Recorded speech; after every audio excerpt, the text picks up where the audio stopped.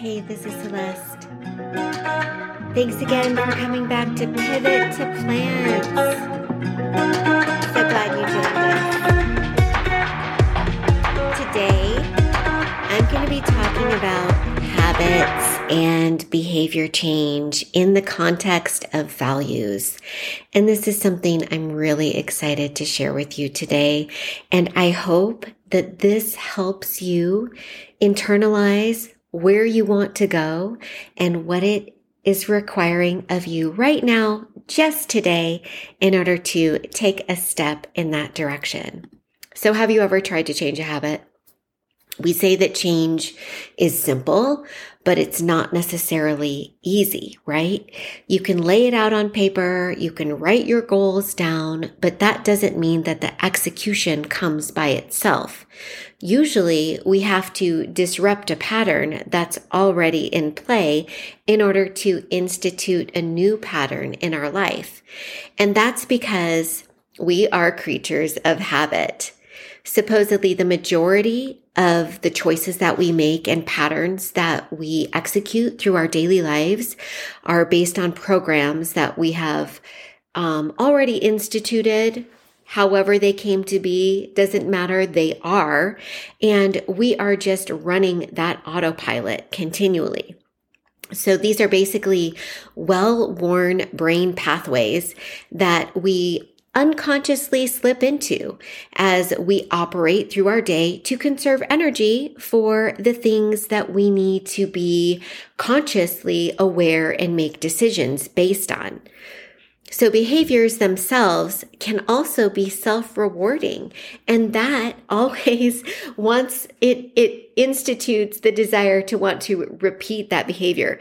Take, for example, something that we eat that's high in salt, sugar, or fat. Think of your favorite salty, sugary, or fatty food right now. I can think of a couple that clients really like and might be not necessarily in line with their goals. For example, tortilla chips. I know somebody that she thinks that is just her absolute bane. Well, tortilla chips are carbohydrates, yes, but by calorie, they're mostly fat and they're loaded with salt. And for me, it would be ice cream. I just grew up in a house where when my dad was stressed from work or whatever, he would bring home a pint of Breyers, and that was how he de-stressed. And it's really interesting because milk contains a compound called casomorphine, which is molecularly a similar structure to morphine. So Dad, if you're listening to this, I hope you enjoy this fun fact. I've probably already talked to you about it, but that morphine is a great emotion deadener, right?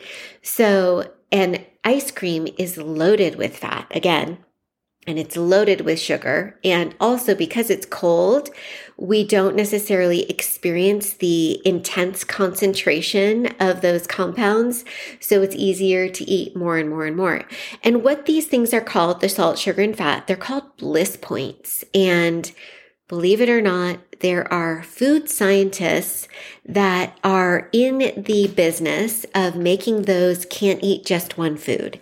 And this is actually the majority of our processed food these days. If you look at a package, and this wasn't meant to be a label reading podcast, I can definitely do that for you another time. But basically, they are layers of salt, sugar, and fat. And they're layered according to how that is going to hit the bliss point and elicit a high dopamine response to where our brain tells our body, whatever you just did, do it again. That was a great idea. Because evolutionarily, we are in the business of surviving.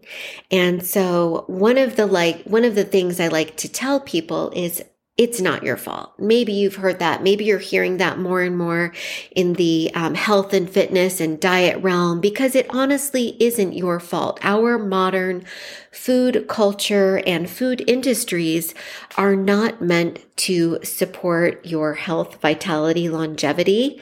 They're just meant to drive your dollar into that company and produce a profit for the shareholders. So, unfortunately, this doesn't really help us when we're trying to eat a whole food plant-based diet, or a diet where the flavors are not as stimulating because we're not eating packaged goods. We're not eating processed goods. We're eating things that will give a slow rise to our blood sugar, provide us sustained energy, and even more importantly, all of the micronutrients and phytonutrients that we need to not just survive, but thrive, be disease resistant, and produce these wonderful immuno responses in our body. And that's where micronutrient excellence and phytonutrients come into place. And I'm really, really big on that. But it's really tough to institute a type of eating pattern and behavior where you're eating clean and it is delicious, but it's not as delicious as the foods that you're used to eating. You're happy afterwards and your body says thank you, but in the moment, you're not getting that tremendous amount of feedback as you would if you were eating a Snickers bar, for example, or ice cream or potato chips, right? So these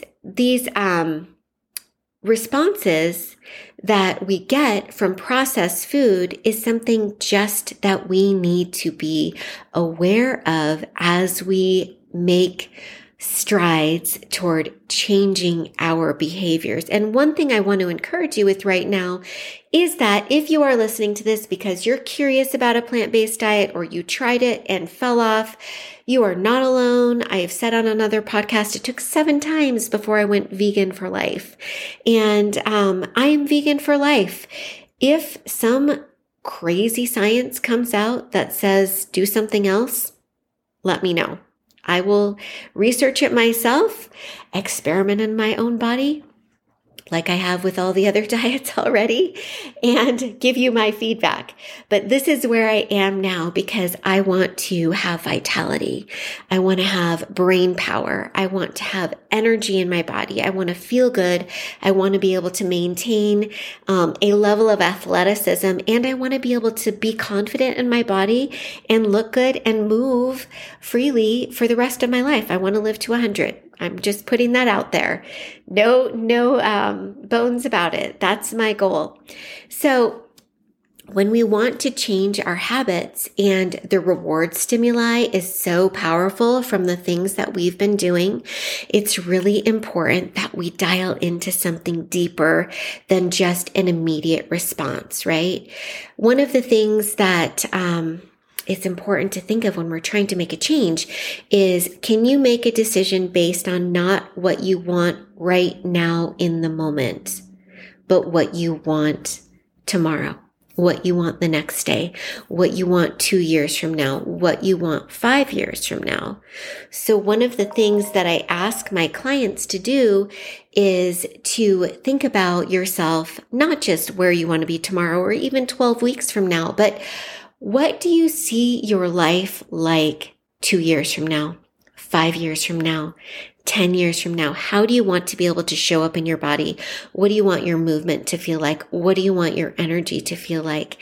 And the more that you imagine that, the more that you meditate on that, the more that you continually digest and let your subconscious feed on that energy, the energy of that image, of that process, the more you are going to be innately, your subconscious is going to create these new possibilities, new pathways, new little brain trees. I don't know if you guys are into brain science, but when we wake up every morning, we have new neuroreceptors in our body.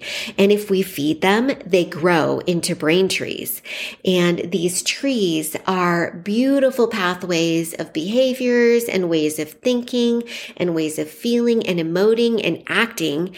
And by nature, we tend to fall into the most well-worn patterns. So if somebody has an addictive behavior, it is because anytime they were confronted with something that their body, that the intelligence in their body and their soul and their heart said, this is scary, damaging, dangerous, painful.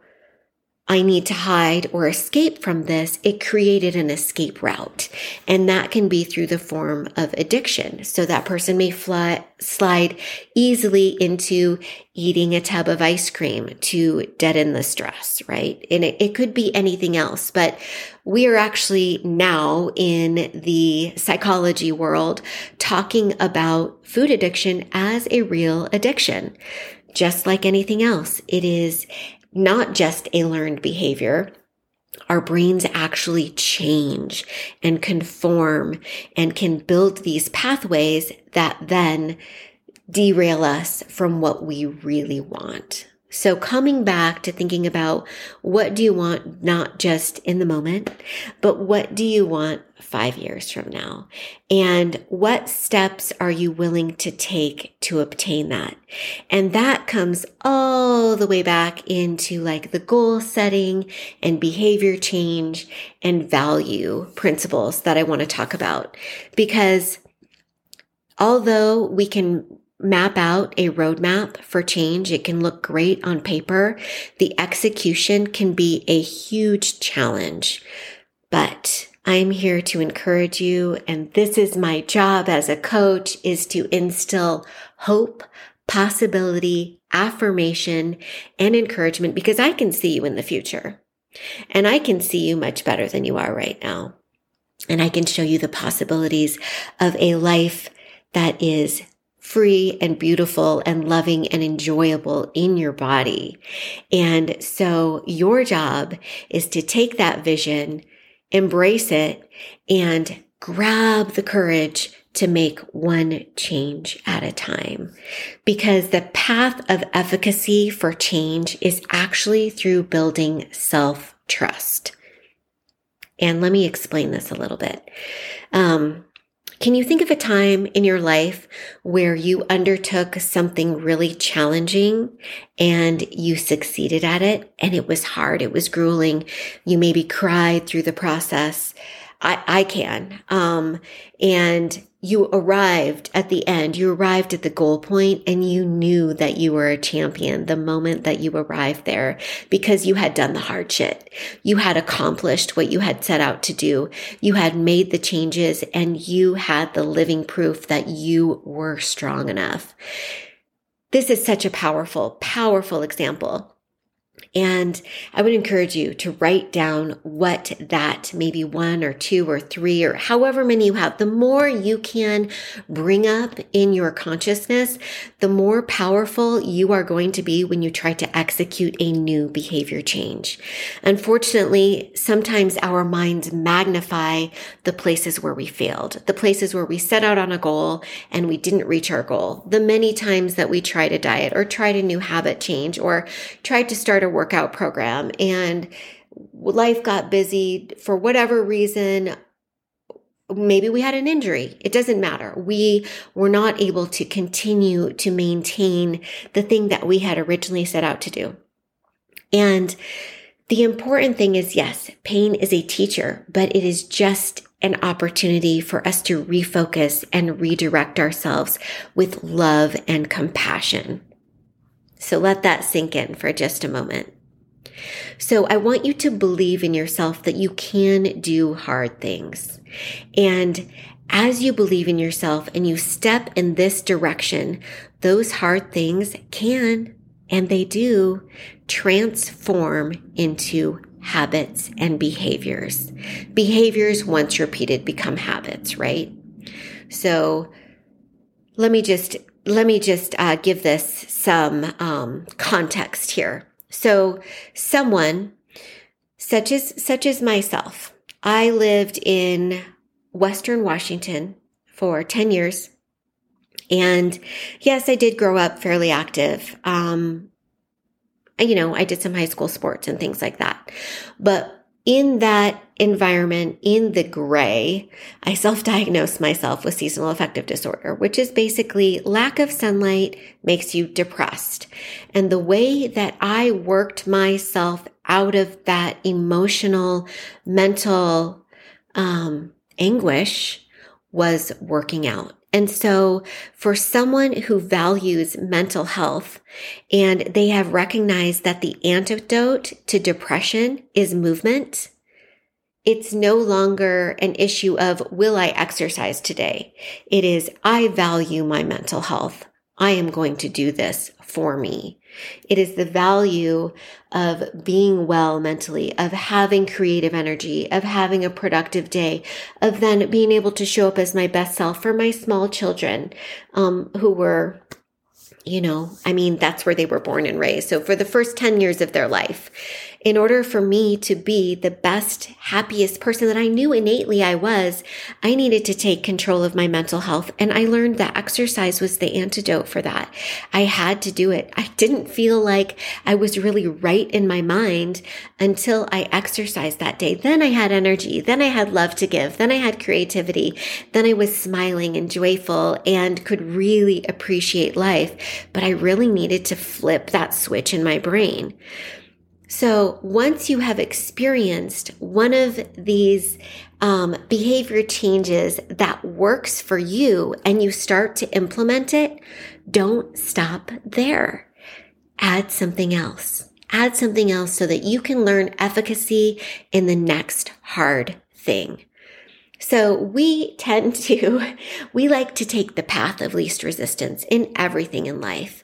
And we like to do the thing that we just tend to. It is nothing against us or the way we're put together. We just avoid conflict. We avoid challenges, and we do what is convenient. So let's take the next thing. Maybe somebody has started exercising. That is awesome. High five for you. And you've already got your water drinking down. These are just some of the basic habits that I work with people to install. But the next thing is really getting your meals in place, having healthy, nourishing food, because let's be honest, we do what's convenient, right? And if we haven't prepared, we're going to do what's convenient. And so again, my job, and one of the things I love to introduce and teach people, and this might be one of the hardest things for people, honestly, to get their head around if they're not used to being in the kitchen. Yes, I know cooking, it can be really overwhelming, but it doesn't have to be if we put some simple steps for preparation in place so that making the healthy choice can be the most convenient choice. Because honestly, guys, if it's the choice between sitting for 10 minutes, 5 minutes if you're at McDonald's to go through that line and get fast food and you know how you feel afterwards, or going home, saving the money, grabbing things out of the fridge and putting together a meal in 10 minutes that is going to make you thank yourself for eating something nutritious, give you energy, promote fat loss or energy maintenance and longevity, then come on, the extra 5 minutes is worth it. But to get to that 5 minutes, it probably took a little bit of preparation. So that's where being willing to do the hard thing and embrace the challenge comes into place. Because I tell you, I love to cook, actually. Well, I don't love to cook, but I make really good food. And I consider myself this is not supposed to be self-berating, but like a stupid easy chef. Like I'm a chef because the things that come out of my kitchen are culinarily creative and beautiful. And I understand hitting the different places on your different palate sensations on the tongue, like umami, sweet, salty, sour. I love textures and all of these things. However, I don't love laboring in the kitchen. I just love being able to eat really good food. So what I have learned to do and what I want you to start experimenting with is how can you make delicious food convenient for you? I tell you what, I can show you how to make something out of the freezer and fridge in 10 minutes that your body will thank you for. And this is what I'm talking about when I say love the food that loves you back. I really genuinely love my food and it loves me back, but I'm not eating it just because it loves me back. I love it. It's a very reciprocal relationship. So this is where learning preparation strategies really, really comes into place. And so when you are thinking about making these big behavior changes or getting over the hurdle of not eating out, of not buying pre-made or processed and packaged food and actually adopting a whole food plant-based diet, we really need to dial into values. So think again about, what do you value? Do you value feeling good in your body? Okay, awesome. Do you value weight loss? Do you value being able to make choices that you know are going to promote longevity and disease resistance? These are all values. Maybe you're someone who values that your goal is to lose weight because you want to feel comfortable or free in your body.